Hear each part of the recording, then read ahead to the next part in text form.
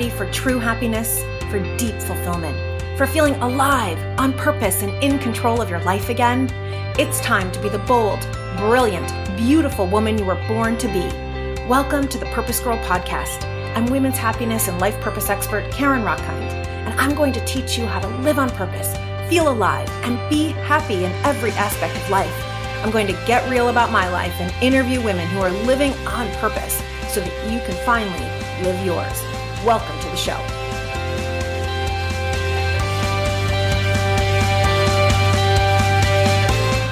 Hello, my love. So people ask me all the time, what's the one thing I have to do to be happy? Just give me the one silver bullet. And I can give you lots of silver bullets. And then what you're going to have to do is you're going to have to apply it for yourself, right? Because each of us is different. You are going to like different activities than I like. What I can do is I can give you what the research says about the various pathways to happiness. And then you can take each of those pathways and you can apply it to your own life. That's what I do. That's what I do with clients. And so what we're going to be doing here on the Purpose Girl podcast is today kicks off a 6-part series, taking you through a different aspect, a different pathway to happiness, to human flourishing. And each one is going to be based in the research and is going to give you tools. And we're going to use the prominent theory in happiness called PERMA-V, PERMA-V. And so you're going to want to listen to this whole podcast today, this episode, because I'm going to take you through the first pathway to happiness and give you purpose power tools at the end. And then every other week, when I do my solo episode, I'm going to take you through the next aspect and the next aspect. And what I want you to do is to listen to the full episode and then do the tools so that you can start applying this to your own life. And after a series of a couple of months, or if you're binge listening, then in a day, you will have those tools that you can then take out to make your own life happier and maybe to help other people's lives be happier as well. So I want to take you back to why positive psychology was created or given a name in the first place. So if we go back to pre-World War II, psychology had several aims. One of those aims of the field was to cure mental illness. Another aim was to recognize and support genius. Another aim was to help communities and individuals and organizations flourish. But after World War II, soldiers were coming back home from war, and there was so much anxiety, so much depression, so much post-traumatic stress disorder that all of the money, all of the research went to understanding and curing these mental illnesses. And thank goodness that it did, because we now have something called a diagnostic and statistical manual, which if you go to a therapist and they have to diagnose you with some sort of disorder in order to be paid by insurance, we now have that manual and now understand a variety of mental illnesses. Super important. But what was lost in that was understanding what makes people well, right? And the absence of illness is not wellness. So just because you don't have diabetes or cancer doesn't mean you're healthy, right? To be healthy, you have to eat well, you have to exercise. And there was a realization in the field 20 years ago in 1998 by a famous professor at the University of Pennsylvania, Dr. Martin Seligman, that we need to focus as much on wellness as we do on illness. Right? I like to think of it as what's the equivalent of the salad for your mental health? What is the equivalent of the treadmill for your emotional health? And if we can understand the wellness aspect and we can put it into a laboratory, which is now what's happened, just like, psychologists were studying depression and studying anxiety, if they can study wellness, then we can understand it. So that's what started happening. The field of positive psychology was born. Researchers all over the world started researching and putting these different principles into science.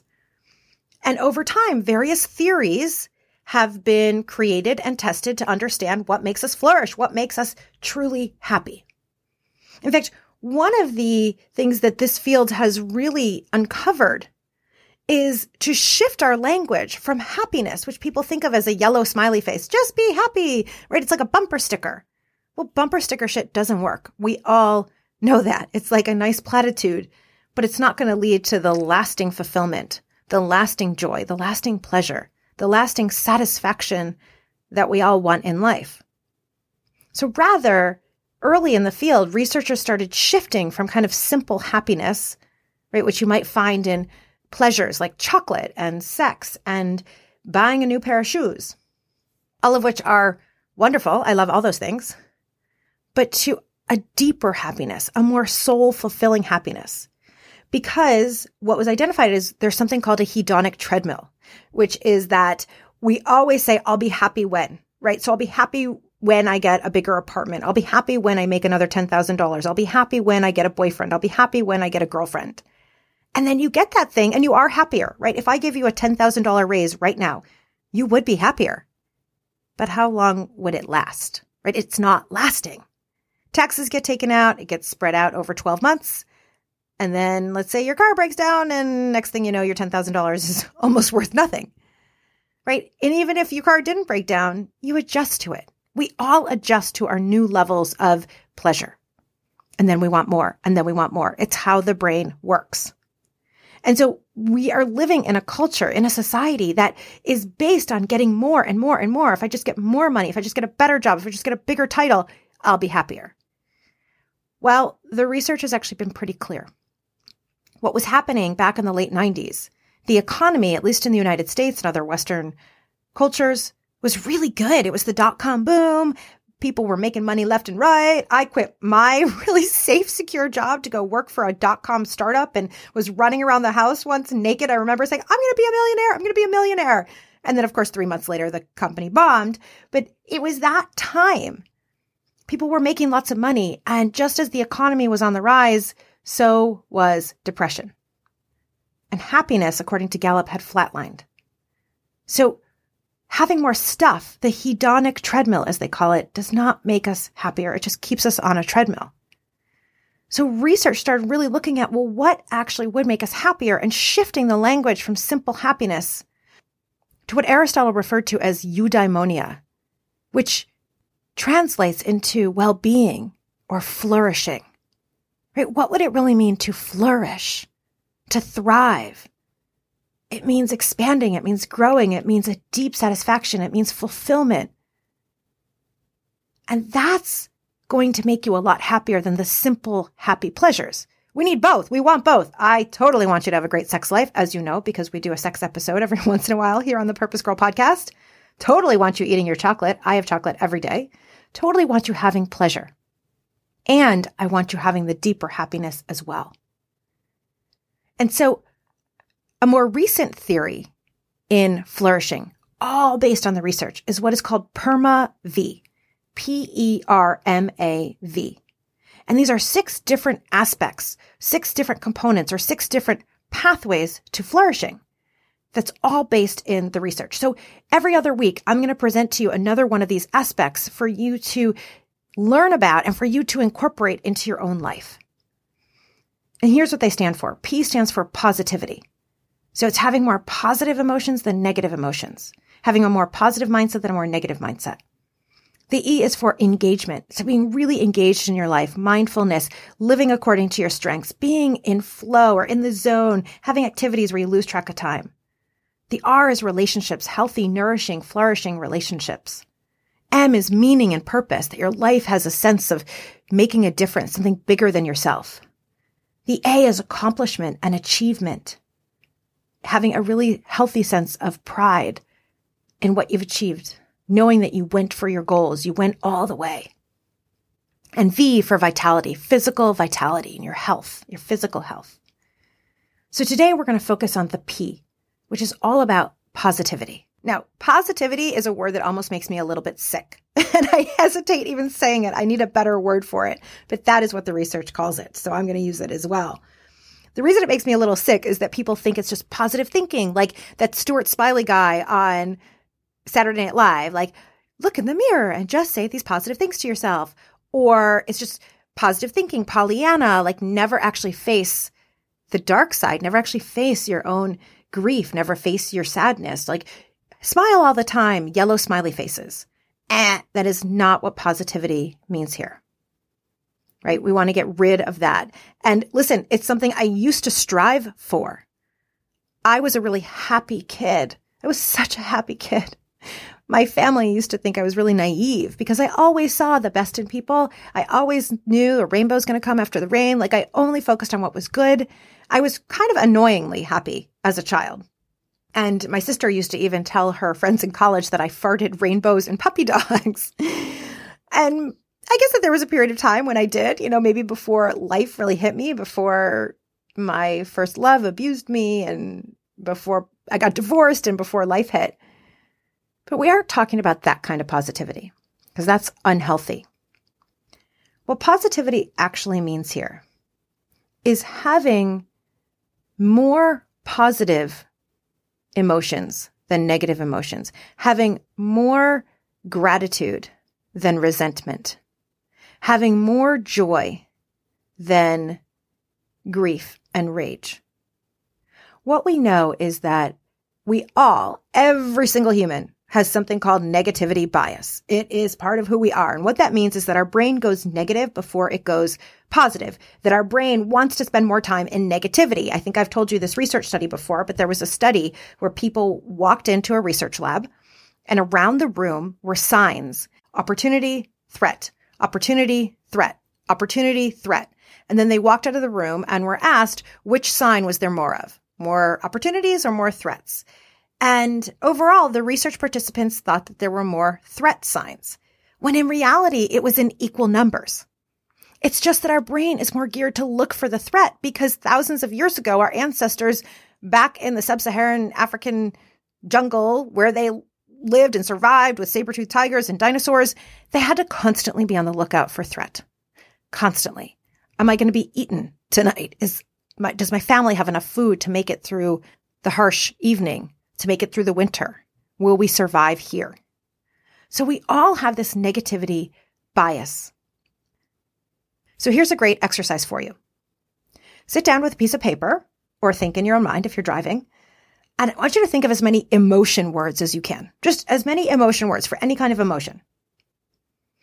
And then when you're done, maybe give yourself like a 2-minute time frame. When you're done, go ahead and add up how many of those are quote unquote positive emotions, feelings of joy and happiness, serenity, peace, and how many are quote unquote negative emotions like anger and stress and grief. If you're like most people, you will end up with more negative emotions than you will positive emotions.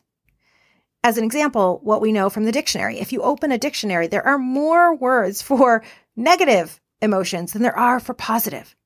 And this has been replicated. This is a research study that's been replicated all over. Our brain goes to the negative first. We have more words for that. And it makes sense from an evolutionary perspective. But just because it's normal doesn't mean it's healthy, right? It's like my dear friend Amelia Zhivatovskaya, who created the Certificate in Applied Positive Psychology program that I teach in. She says, it's like having an old brain in a new world. So it was helpful for our ancestors to have that threat, negativity bias all the time, but it's not so helpful now, right? And we know how that shows up. We all have the person in our life who constantly thinks that they're a victim, right? Maybe for you, it's your mom. Maybe for you, it's a friend from high school. Whoever it is, someone who's constantly seeing themselves as a victim, constantly in negativity. Or maybe it's someone at the office and you just you would do anything to not be cornered in the bathroom with this person or to not be cornered, right, in the lunchroom. Please don't ask me out to lunch. Because you just know it's going to be all negativity all the time. Take a moment and think about what the content of your own brain is. How much time does your brain go to the negative? Where you're in the shower and you're only focused on that your butt is getting flabbier and you've got cellulite, or that your belly is big. Or you look in the mirror and you're only focused on the gray hairs. Right? Our brain spends a lot of time in negativity bias. So it's normal. It's just not healthy. It's not helpful. And so what positivity means in this aspect, this pathway to flourishing, is to have a sense of how your brain works and to learn how to control your brain, to learn how to be the one who is in charge so that you have a healthy mindset, so that you're able to shift it.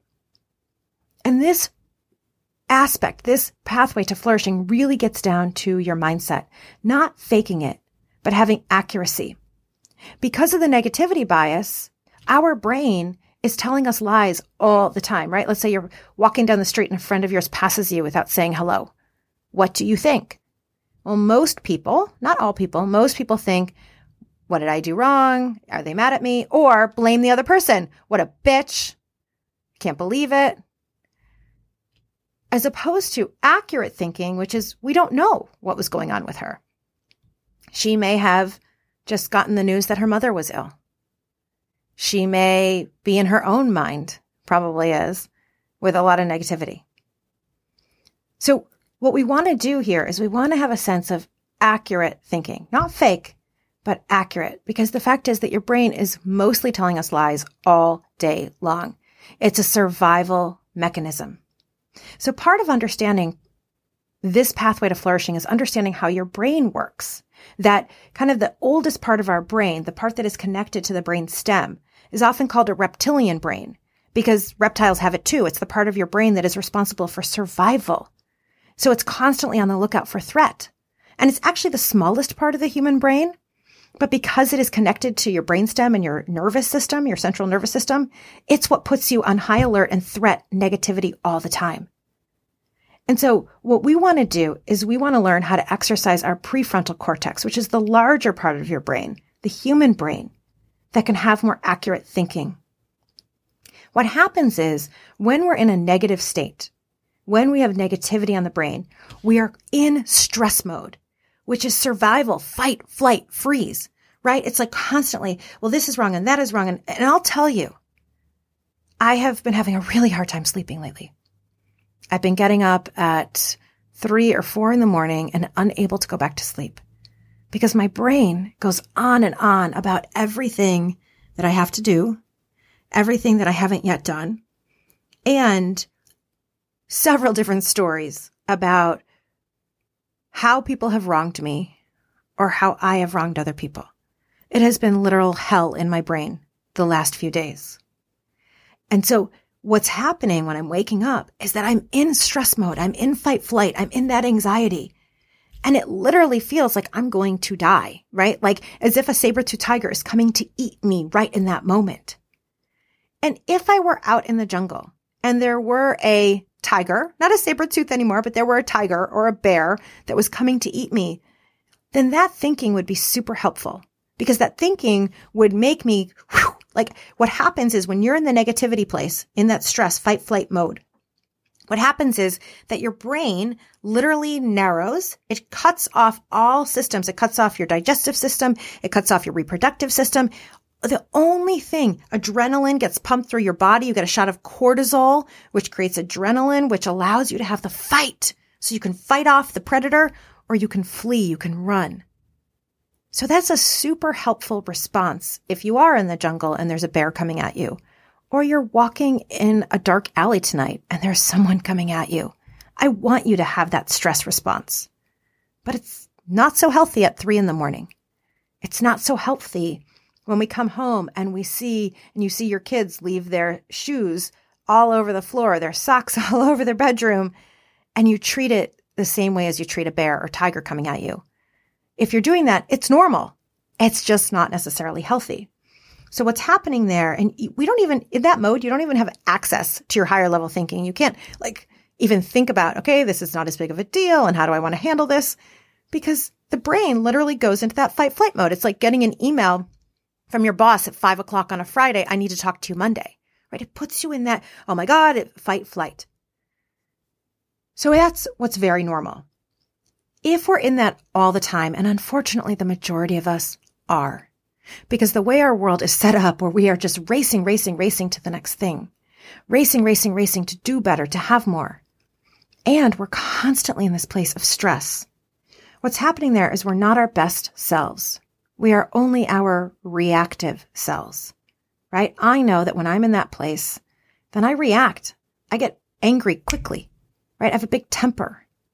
So you're not your best self. And this pathway to flourishing is to shift from being in reactive mode to being in, and your not so best self, to being in your best self, showing up in the world the way you want to show up, responding to triggers instead of reacting so harshly.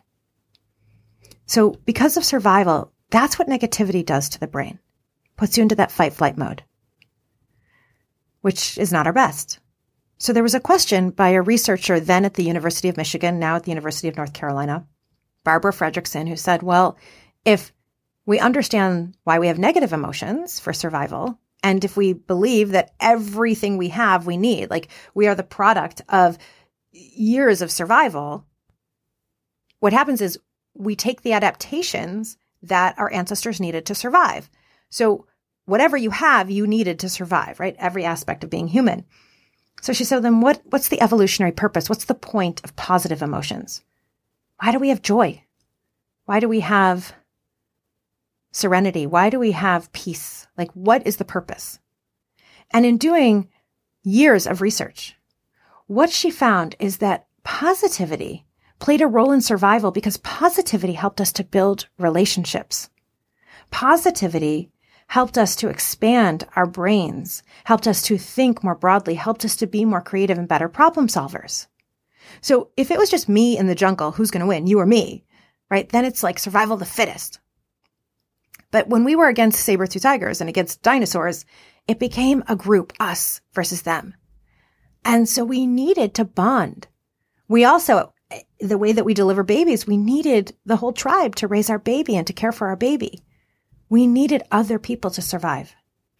Research shows that when you are induced with positivity, like in a research lab, you might watch puppies play, or you might watch a funny little video, or they might give you a gift because that induces positivity, or you might do a loving kindness meditation. And then you go into a brain scan. What that shows is that when you are in a positive state, your prefrontal cortex, the human part of your brain, the part of your brain that can say, okay, those socks aren't such a big deal. It's not going to kill us.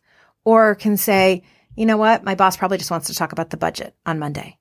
The part of your brain that can say about your friend passing you on the street, you know what? I know her mom is ill. I'm going to give her a break. So your human brain on positive emotions lights up in a brain scan. So what this means is that we need to get control. A huge pathway to happiness, to flourishing, is to understand how your brain works and get control of the negativity and induce and create more positivity in your life. Because what the research shows is that when you are in a positive state, your brain literally broadens its perspective and builds resources, builds financial resources, builds creative resources, builds personal relationships. It builds resources for the future. A major way then is to ensure that every day you are experiencing more positivity than negativity. Because of negativity bias, what the research has found is that you can be having an amazing day. It can be so awesome. And then you're driving home and someone cuts you off, or you get a phone call and someone's being a bitch to you. That takes over so much of the brain that you forget about the 20 moments that came before it, that you were doing well, that you were positive. The negative is so strong. So what the research shows, what we need is more positive on the brain than negative on the brain, which means that we've got to use discipline. So a major way to do this is with gratitude. So because of that hedonic treadmill where you're always trying to like have more and do more and be more and get more, what the research finds is that instead, if you can be in a place of appreciation of what is, right? I like to think of it as both. Have major, delicious gratitude and appreciation of what is, while also holding a vision of a delicious future. That's the winning combination. But most of us are only focused on the future or the past, and we need to be more in the moment and gratitude for what is. What we know about gratitude is it does something that is called creates an upward spiral of positivity, where I'm grateful, and let's say I'm grateful to you, and then that makes you feel good, and then you keep spreading it on. It also works within yourself. So every day, I take time after my meditation and I write down what I'm grateful for. And what the research shows is if you write down 3 things that you're grateful for every day for a month, it will actually have lasting benefits up to 6 months. What I like to do is I began doing this with just one thing I was grateful for, one thing I was proud of, and one thing I was excited about.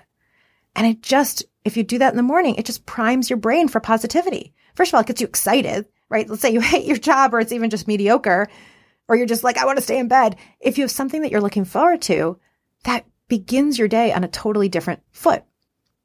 And when you're in that place, imagine how you're then going to approach other people. Imagine how you're then going to show up in the office. And what the gratitude is doing is making you appreciate what you do have.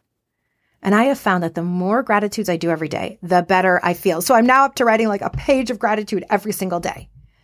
Here's the kicker with gratitude. I gave this exercise once to a client and we were working together for 3 months, which is my Purpose Girl coaching program.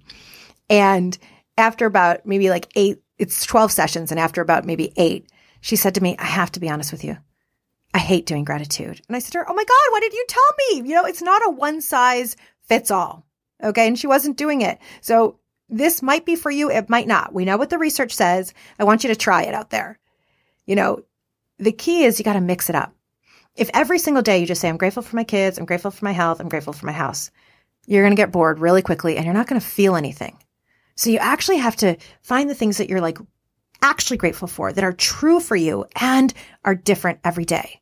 So get into the specifics. You're grateful that you listen to this podcast. You're grateful that your friend Joanne called you. You're grateful for the delicious strawberry that was so sweet in your mouth. And if you want to be grateful for something like your kids, I love that. It's amazing. I want you also to put it on yourself. I see this all the time with women. I'm grateful for my kids. I'm grateful for my kids. Of course you are. Of course you are. As someone who has not been able to have kids yet, of course you're grateful for your kids. But that is not touching at the deep gratitude that's going to change your life. What you want to do is get specific. What about the child are you grateful? Are you grateful for his sense of humor? Are you grateful for how kind she is? Are you grateful for what is it? And then I want you to start taking some credit. So this is something I give to whenever I do a talk with women or a workshop. You got to start taking some credit for whatever you're grateful for your kids. So if you're grateful that your kids are really kind and generous, shift it on yourself and say, and I'm grateful for how I raised them to be kind and generous, right? Let it work for you. What we know is that gratitude, it not only increases your positivity, it enhances your whole experience of life. It counters that hedonic treadmill I was talking about, and it decreases some of the stress and some of the social comparison. And you can play with this. I like to play with all of the emotions, all of the positive emotions. So let's say it's inspiration. So take a week and every day write out what inspires you or who inspires you. Or let's say it's joy.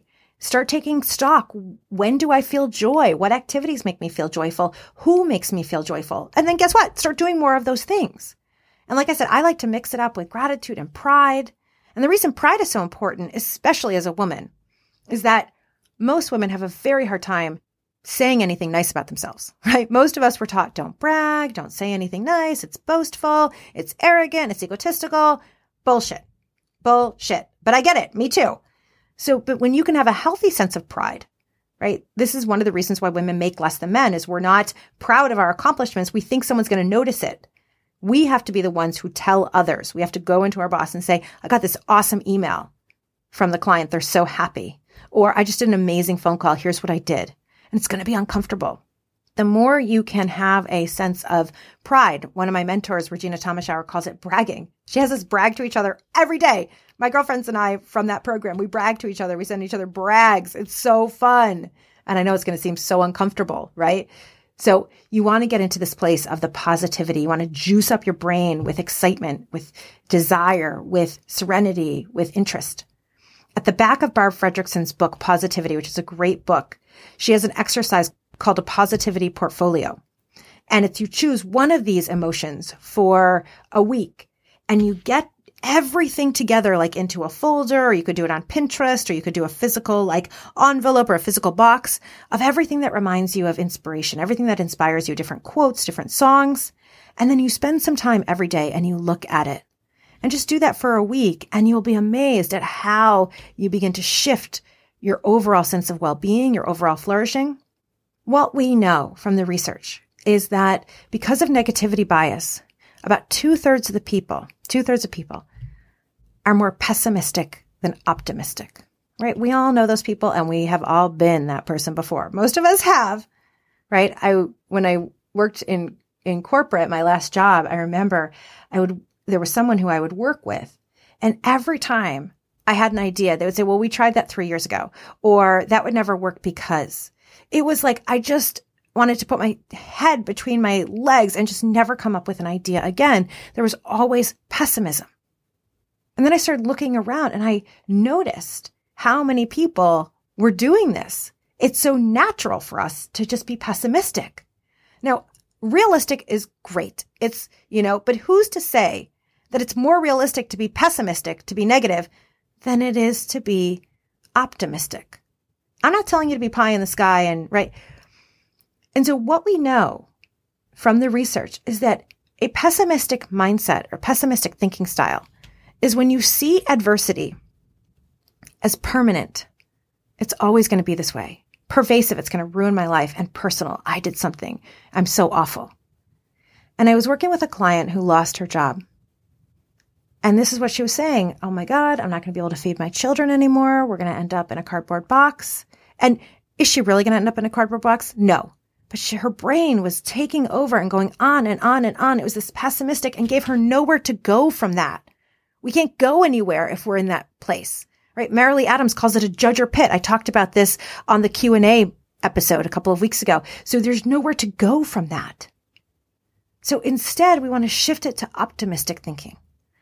Optimistic thinking says when there is adversity, rather than seeing it as permanent, you see it as temporary. Rather than seeing it as pervasive, that it's going to ruin everything in your life, you see it as isolated. And rather than see it as personal, that you suck or the boss sucks, you see it as not necessarily personal, that it just is what it is. When you make this mind shift about how you approach adversity into temporary, isolated, not necessarily personal, you will have major shifts in your life. And the research is really interesting about this. It actually shows that people who have an optimistic thinking style, it adds 9 years to your life. Or said the other way, people with a pessimistic thinking style, it causes so much additional stress on the body, which causes so much more cortisol, which becomes poison in your body. It adds so much pressure on your blood vessels that it leads to cardiovascular issues. There's so much benefit to being optimistic than pessimistic that pessimism actually can take about 9 years off of your life, which is the same as smoking. So this is really important. And what you can do is just practice it. Practice this thinking that I'm recommending to you. The last piece I want to offer to you, there's so much we could talk about with positivity, is about really getting hold of your thoughts. Every thought you have leads to a feeling. And every feeling you have leads to a behavior. I was doing this with a workshop, a group of HR executives, where I asked them to make a circular drawing where there's a T at the top, and you can do this yourself. There's a T at like 12 o'clock if you think about making a clock, and an F as in Frank at about 4 o'clock, and a B as in boy around 8 o'clock. And you draw circular arrows between them. Every thought leads to a feeling, and every feeling leads to the behavior, and the behavior leads back to a thought. So if the thought is, I'll never get the promotion, then the feeling, how would that make you feel? Right? It make me sad. It make me feel defeated. Make me feel bummed out. Make me feel kind of like a loser. And then when you have those feelings, what behavior do you take? Then you don't really go for it. You probably procrastinate and watch some Netflix instead of working on your resume. Maybe you don't go for the job at all. And then when you don't go for the job, then what's the new thought that comes from that? I knew I couldn't do it. It was stupid. I'm a loser. And it repeats. But imagine if you just shifted the thought, and the thought was, I can totally get that job. I'm super qualified. Then the feeling is excitement, is pride. And then the behavior is putting together the resume and going for it. So we have to be masters at getting control of the thoughts. So this positivity, this first pathway to flourishing, isn't Pollyanna fake. It is checking ourselves for reality, because you have to be able, if you cannot convince yourself, a belief is a thought that you have repeated to yourself so much that it's now ingrained. And if you just keep thinking to yourself, I can't get the job, I can't get a promotion, I can't get a promotion. So a client of mine came to me, and this was what she thought. She had been working for a company for 10 years, had never been promoted. and just said, well, I can't get promoted. I can't get promoted. I can't get promoted. And looking at it, she was just doing it was a self-fulfilling prophecy. Therefore, she wasn't talking to anyone about getting a promotion. She wasn't talking about her strengths. She wasn't showing up in her office as her best self. She wasn't suggesting ways that she could take on a new role. She wasn't being in her creative brilliance, which she so is. But if you have the thought and you change your thought to what is possible about who you are and the way you do that, right? If you're like, well, I don't believe that I'm capable. So now that's a new thought. So the other tool we want to look for here is we want to be able to question our thoughts.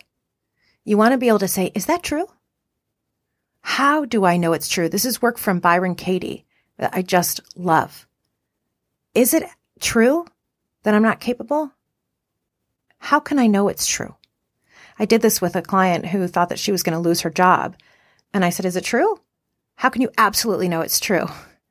And she said, well, it's true because they're meeting. I see all these people meeting without me. Can you absolutely know it's true? No. And I said, well, how is it impacting you knowing that you have this thought? Well, it's making me have a nervous breakdown and feel like a loser and think I'm going to, lose everything I have. So we want to be able to question our thoughts. So then I ask this question, which I love. What else is true? And when I asked her, well, what else is true? Like, okay, what is the truth? What evidence? I love finding evidence. What evidence do you have that you're losing your job? And what evidence do you have that you're not? Turns out she had gotten a big fat raise just the week before. Okay, you do not get a big fat raise and then get fired. That does not typically happen, okay? Unless something like major happens in between, you're found out for sexual abuse or something. Like typically you get a raise, they're keeping you on. So when we found evidence, she had to laugh at her pessimistic thinking style. She had to laugh at how her brain was doing that, at the negativity bias. And so what we want to do is we want to just look for accuracy. Ask yourself, what else? Is this true? How can I absolutely know it's true? How does it feel when you have that negative thought? And what else is true? And then when you come up with what else is true, because you have thought the negative thought so many times to yourself that it now is like an ingrained neural pathway. We have like 600 billion neurons in our brain. And the way everything works is that your neurons are constantly firing together in order to make your hands move, in order to make your ears listen, in order to have you make that ravioli, in order for you to do anything. And the more you do something, it creates like a well-worn neural pathway. You can think of it as like the first time you go out into, some people like going out into the woods and hiking on an uncharted path, right? They make their own path. Or you could think about it, some people like going once that path has been well-worn and they know that it's safe. And, then you can see the difference in if you're out in the forest of just walking through, or you can see where somebody has walked, where people have walked thousands of times. So when you have the strong belief that you're not capable or the strong belief that you won't get promoted, that's like a well-worn pathway. And fortunately, we all have neuroplasticity. Our brains can change, but it takes choice, it takes discipline, and it takes practice. Constantly repeating the new thought to yourself. So with my client who thought that she was losing her job, but had just gotten this big fat raise, the new thought is, they just gave me a raise because they think I'm awesome. They gave me a raise because I think I'm awesome. They gave me a raise because I think I'm awesome. And I had her put that everywhere she could. It became an alarm on her phone every single hour. They gave me a raise because they think I'm awesome. I had her put it as sticky notes onto her mirror. I had her put it in her day planner, everywhere she could think of. Because we want to make a well-worn neural pathway with the new thought. Now listen, doesn't mean the accurate thought is always going to be positive. Right? It might be, they did put me on a performance plan. Okay. That can be, accuracy is fine. But then what do we do with that? So what does that mean? What am I in control of? Because the research shows that we are in control of our happiness, that about 40% of our total happiness, the difference in happiness between people, 40% is totally in your control. By what you do, what you think, what you eat, how you treat your body, all the things that we're going to cover in this PERMA-V Flourishing series. So the first thing is for you to really work with your mind, for you to get control of how is your mind going off the rails into negativity bias. and for you to start learning some of these mindset tools to bring it back, to check for accurate thinking, to repeat the new, more accurate thoughts all the time. Carol Dweck, who's a researcher at Stanford, has a great book called Mindset. And she talks about how we can have a fixed mindset that something you are smart or you're not, or you can have a growth mindset that you can always learn and grow. And this is why I love asking questions. Instead of statements like, I can't, asking, how can I? Instead of a statement like, I don't know how, asking a question, well, who does know how? Who can help me? You want to be in this growth mindset that says you can have a growth mindset about positivity that you can actually shift. So I will tell you, like I said, when I was a kid, I was super positive, annoyingly positive. And then life has taken its toll on me, right? Having as many traumas as I have had between abuse and divorce and miscarriage and gun robbery, where my brain now goes a lot more negative than it used to. It goes a lot more negative than it does positive. And that's why I practice this stuff every single day. Because I know from the research that having an optimistic mindset, having hope, believing in myself, shifting my mind to have thoughts about what I'm capable of, spending time with gratitude, spending time bragging about myself and to my girlfriends, doing the things that bring me joy. All of that is going to make me happier. It does make me happier. All of that means I'm going to flourish more. So this has been your first installment, the P in PERMA-V, your first installment of our new Flourishing series. And here are your purpose power tips. Number 1, I want you to get hold of how is negativity bias showing up in your life. Are you negativity biasing towards your body? Are you negativity biasing, I'm making up that word, in your mind and all the things that you think? How is it showing up for you? And then how would you like to shift it? Number 2, start paying attention and noticing where you have a pessimistic mindset. In other words, where when adversity comes, are you taking it as permanent and pervasive? And make a chart. I love on the left side, you would write the permanent, pervasive personal thought when adversity strikes. On the right side, you would write the optimistic thinking style thought, which is how it's temporary, right? So you can do this with a job loss of a boyfriend. You can do it with any sort of adversity. Friend doesn't call you back. What would pessimistic thinking say? What would optimistic thinking say? And then start to train your brain in thinking in the positive. Number 3 is I want you to start working on your positivity. I want you to choose an emotion like serenity, if you need more serenity in your life, and do the positivity portfolio that I mentioned to you. Gather all the pictures and music, and maybe it's bath salts that make you feel serene, and then do that every day for a week. Or maybe you want to do it with laughter and joy. All the people that bring you laughter, all the people that bring you joy, and do that for a week and watch what happens. And I'll give you a 4th purpose power tip. I've said it a couple times, but you want to start every morning with what you're grateful for, what you're proud of, and what you're excited about. It will shift you, and it's a major pathway to flourishing. So I hope that you've enjoyed this first installment of our Flourishing series. I love, love, love talking to you about all this stuff, as you can tell. If you want more, the Certificate in Positive Psychology program is starting. You want to find that at getcertifiedinpp.com. Of course, if you want more from me, sign up for my newsletter, get your free Living on Purpose guide at purposegirl.com.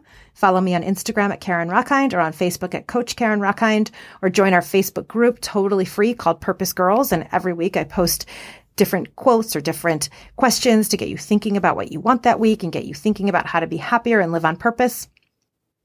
We have Women's Global Happiness Day coming up on October 18th, and you're going to want to participate in that either by talking about it on social media, joining an event, hosting an event. You can find out more on my website, purposegirl.com, or you can go to womenshappy.com. So lots of exciting things happening here. And our next installment in the series will be coming out in 2 weeks, which is the E for engagement. How to really have a life where you are present. How to have a life where you are kind of using all of your yumminess, knowing your strengths. So we're going to get into that next. And I hope you have enjoyed this episode. If you did, please, please, please, please, please leave me a 5-star review. I love all of your 5-star reviews. It makes me so happy. Please write a review so I know what works, what you like. Please send me an email I love hearing from you. I love your questions. We're adding them up for the next Q&A time. And please share this. Share it with your friends who are in negativity bias. Share it with your daughter or your mom or your husband who spends more time in the negativity. Anybody who needs it. Share this, and that is how we are going to change the world. One woman, one person at a time. With that, may you live purposefully. May you love yourself, and may you love life. Bye for now.